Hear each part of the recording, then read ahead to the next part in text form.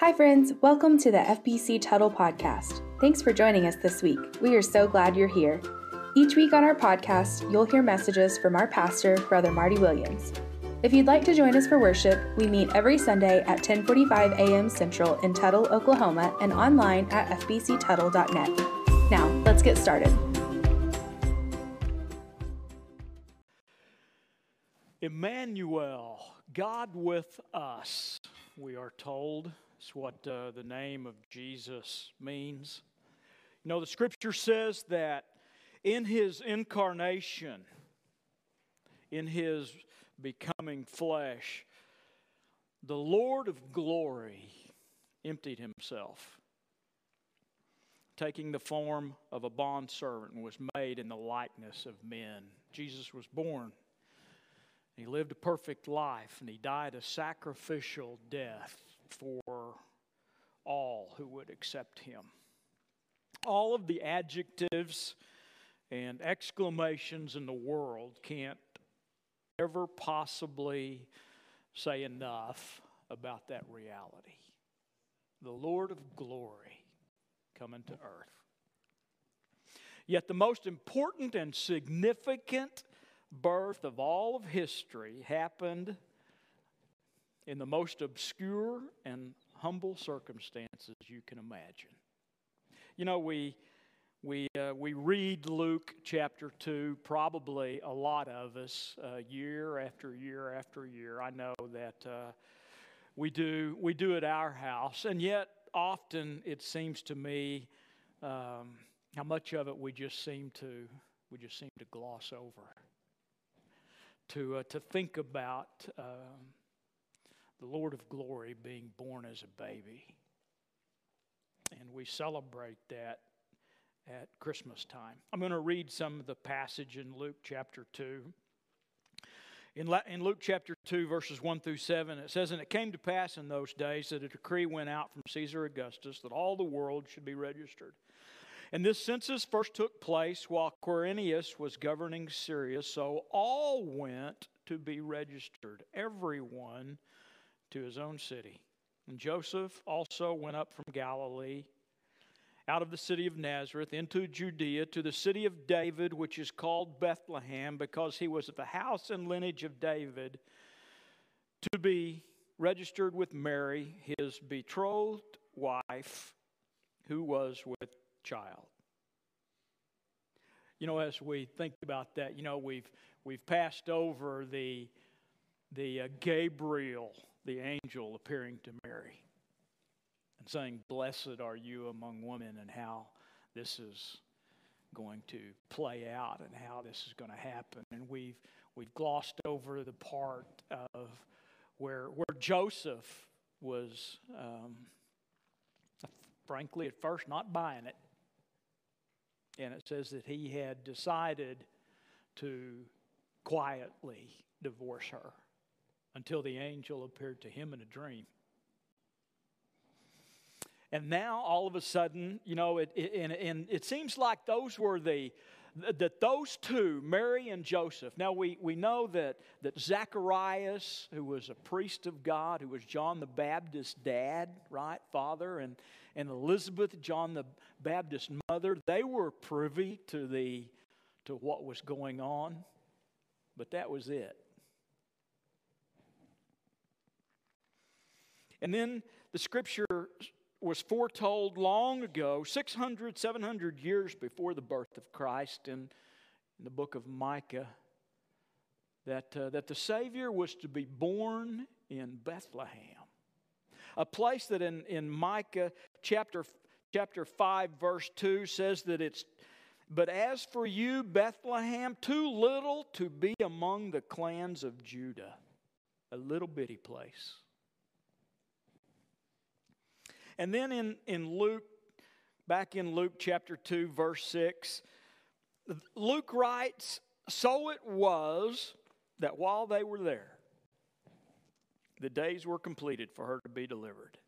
And she brought forth her firstborn son and wrapped him in swaddling clothes and laid him in a manger because there was no room for them in the inn."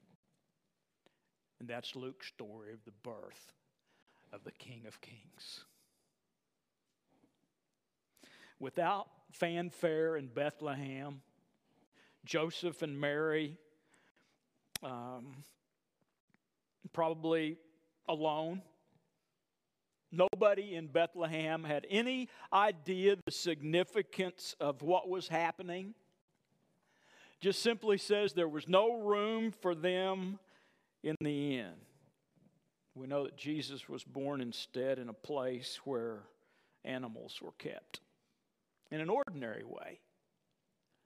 We're going to read in a minute that he was wrapped in swaddling clothes. Now that's nothing special. There's nothing kingly about swaddling clothes. Every Jewish baby born would have been wrapped in swaddling clothes. They wrapped the baby's arms and legs in strips of cloth, keep them warm, and to try to ensure that they were straight. You know, who knows what all of the reasons were, but that was what was done. And then he was laid in a feeding trough. You know, as I think about this story, I guess because I'm a man, I think about it from Joseph's perspective. Right? Here I have accepted this reality that I'm going to be the dad of the Messiah. And then I learned that I've got to travel 90 miles with my wife, who is 9 months pregnant. And it wasn't get in the car. It was get there however you can. Probably mainly walked. You know, we have images of Mary riding on a donkey and all of those kind of stuff, but honestly, a lot of that is just brought to our imagination by pictures and stuff. Scripture doesn't really say how they got there. But I can't imagine that it would have been a lot of fun. And as I think about Joseph searching, once he arrives in Bethlehem, searching for a place for his wife to sleep. I remember when my first son was born, I was a wreck. And really the most important thing on my mind was that Brenda was taken care of. I can't even imagine what would be going through Joseph's mind as he searches for some place to stay and finally settles on a place where the animals were kept. Bethlehem would have been a crowded place. It wasn't very big, but because it was the birthplace of David, and everybody that was of that lineage would have had to have gone there to be registered for the census, it would have been a crowded place, although small. Most people believe that this stable, as we have it pictured, was more than likely a cave. And the manger that Jesus was placed in, more than likely just a hewn out rock. But I can imagine that night, after all of the issues of the travel and trying to find a place to stay, that finally they settle in this place and Mary gives birth to the new baby. And probably in the, I'm assuming a peaceful night that finally they can rest. Mama's healthy and doing good. Baby's healthy and doing good. Wrapped in cloths and lying in a manger. And I imagine at that time they felt some peace. But all that was about to change. You know, as we get to Luke chapter 2, verses 8, we have this passage. It says, "Now there were in the same country shepherds living out in the fields, keeping watch over their flock by night." Shepherds that just did this for a living. Because they were in the same area one of the things that I read said that the area between Jerusalem and Bethlehem, which was an area of about 6 miles, that most all of the animals that were sacrificed in the temple were raised in that area. And that these shepherds likely could have been shepherds raising sheep for the temple. And they don't know that. But in the area that is what they were kind of known for. Shepherds were at or near the very bottom of the social ladder. They were viewed as uneducated and unskilled men, and by this time in history, although we have the great account of famous godly shepherds, Moses, David, King David, even God himself is recognized as a shepherd of his people. But in this time in history, most were viewed as pretty unsavory characters. In fact, by law, they could not even give testimony in court because as a whole, they were not trusted. Because sheep required care 7 days a week, they were unable to comply with all of the Sabbath regulations that had been imposed. So they were viewed as unclean.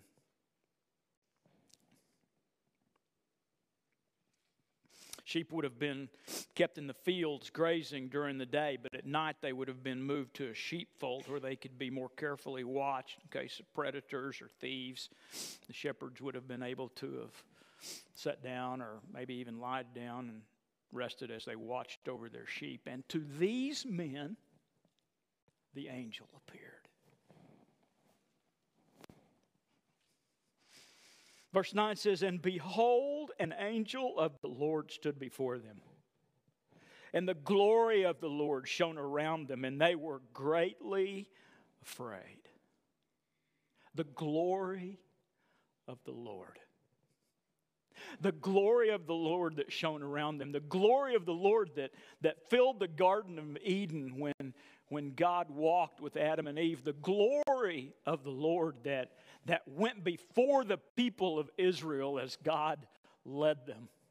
The glory of the Lord that was present in the Holy of Holies as they would go in, the high priest would go in to make atonement for people. But over the course of history,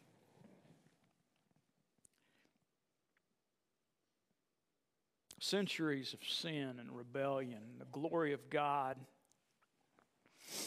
left the temple and reappeared this night. Reappeared this night. The literal presence of God had once again entered the world. These shepherds, we don't know much about them. We know that they appear for just a moment in Scripture, and then they're gone. But as we read their story, I imagine them to be devout men, to be seekers of God, to be worshipers of the one true Yahweh God. Even though they were viewed by others as unclean and as a whole may have been looked down upon, I believe they were devout men. Because you see, God had not revealed the coming of His Son, the coming of the King of Glory, to just anybody. He had revealed it to Zacharias through an angel. He had revealed it to Elizabeth. He had revealed it to Joseph and Mary through angels. And now this angel makes this event known to these men. I suspect they were God-fearing men. And the angel said to them, "Do not be afraid." Always, it seems in Scripture, the visible manifestation of holiness holiness, of glory, brings fear into the heart of men. We see it in the declaration of the angel to Mary. We see it in the declaration of the angel to Zacharias. We see it in the declaration of the angel to Joseph, where after they appear, the first thing they have to say is, don't be afraid. We see it in Isaiah chapter 6, verse 5. When Isaiah sees the glory of the Lord filling the temple in smoke, and he says, "Woe is me, for I am ruined, because I am a man of unclean lips, and I live among a people of unclean lips, and my eyes have seen the King, the Lord of hosts." The presence of holiness always brings fear into the heart of sinful men. Do not be afraid. For behold, I bring you good tidings. That word good tidings is the word we get our word gospel from. I bring you good tidings of great joy, which will be to all people. For there is born to you this day in the city of David a Savior, who is Christ the Lord. Here we have the reason not to be afraid. The glory of the God and the angel has not come in judgment yet, but with joyous good news of the gospel. The good news that a saving God has sent a Savior to redeem all people. That news produces great joy. The angel said it was good news for all people. For you see, all people have sinned and need a Savior. Romans 3:23 says, "For all have sinned and fall short of the glory of God." All people need a Savior. That is a truth that escaped most all of the religious leaders of Jesus' time.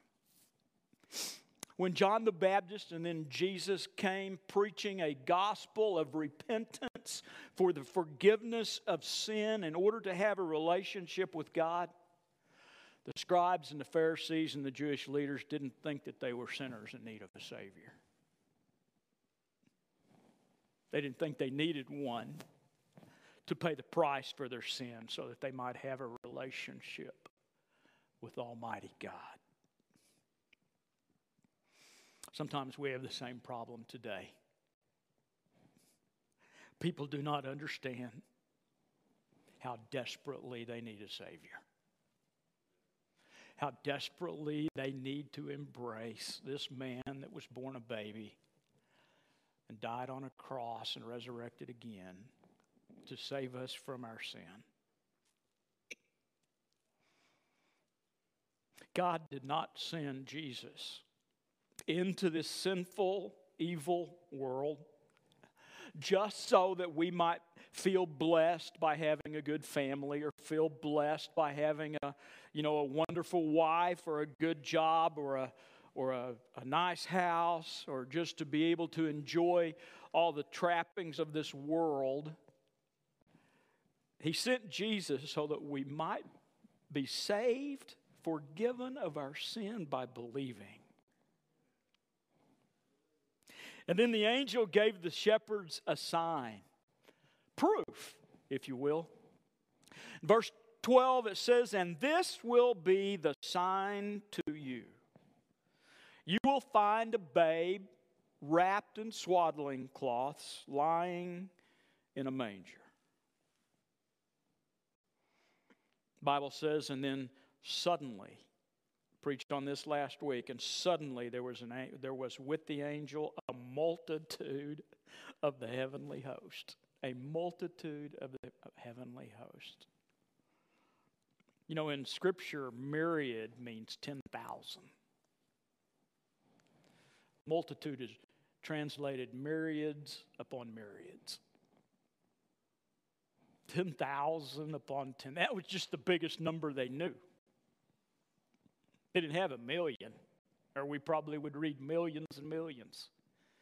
10,000 upon 10,000, joining the angel, praising God and saying, "Glory to God in the highest, and on earth peace, goodwill toward men who believe."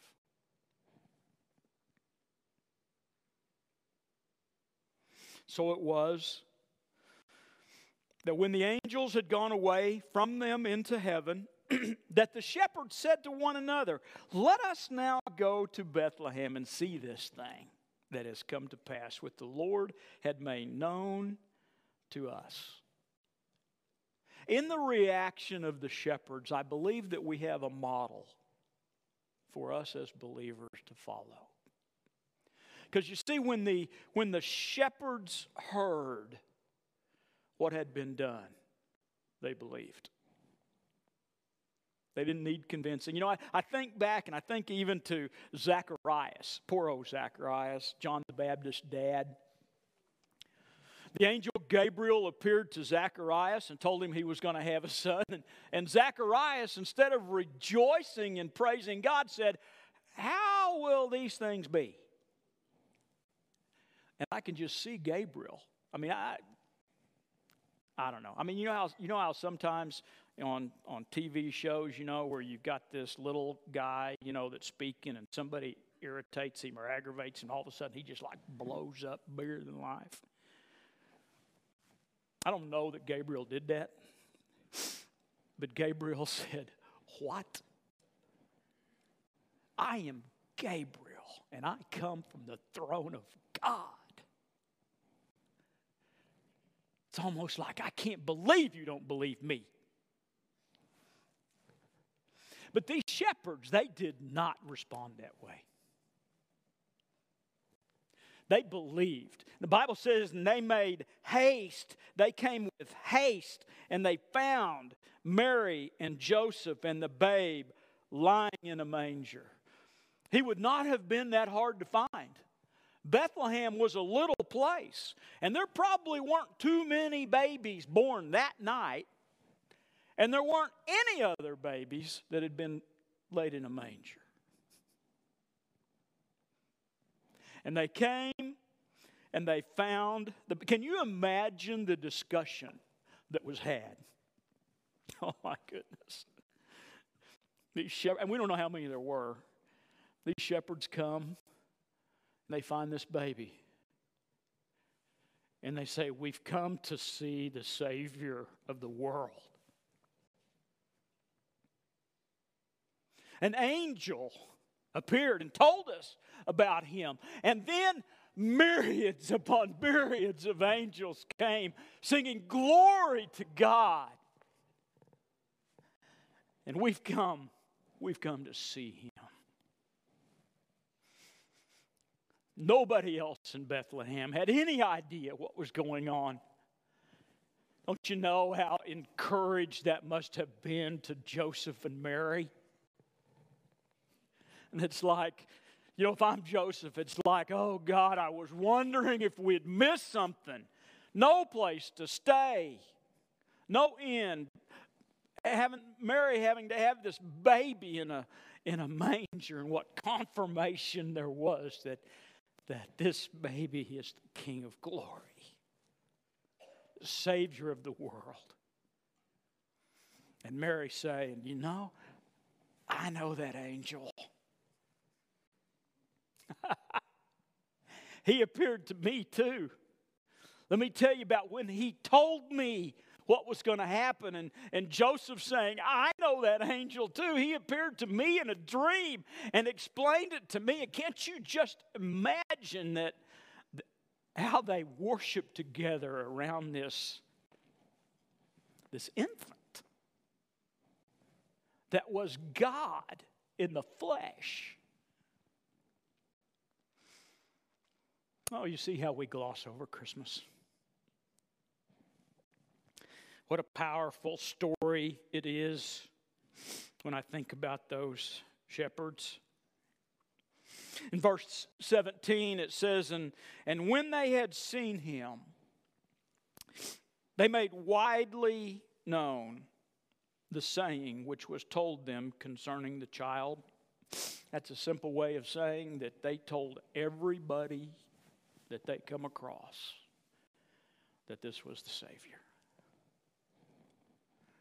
This was God sent into the world that we've been hearing about for 700 years.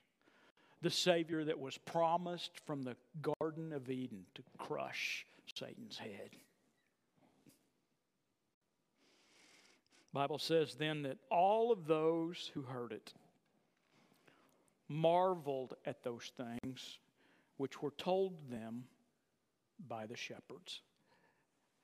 And all of those who heard it marveled. Your Bible may say wondered, curious about what had happened.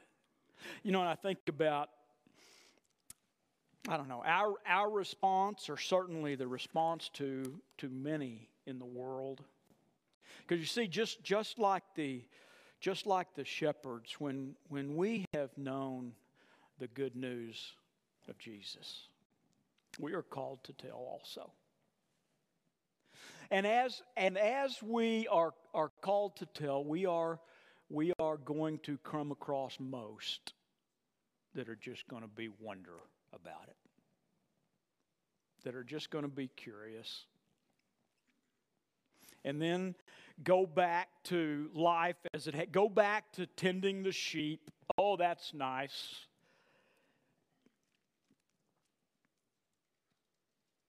You know, can I just ask you, has the joyous good news of Christ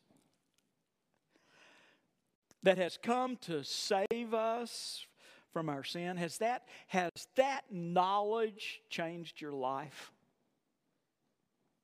Please don't just add the manger to Christmas. Serve Him. Seek Him like the shepherds did. Hey friends, before you go, if you have a prayer request, we invite you to send us an email at prayforyou@att.net.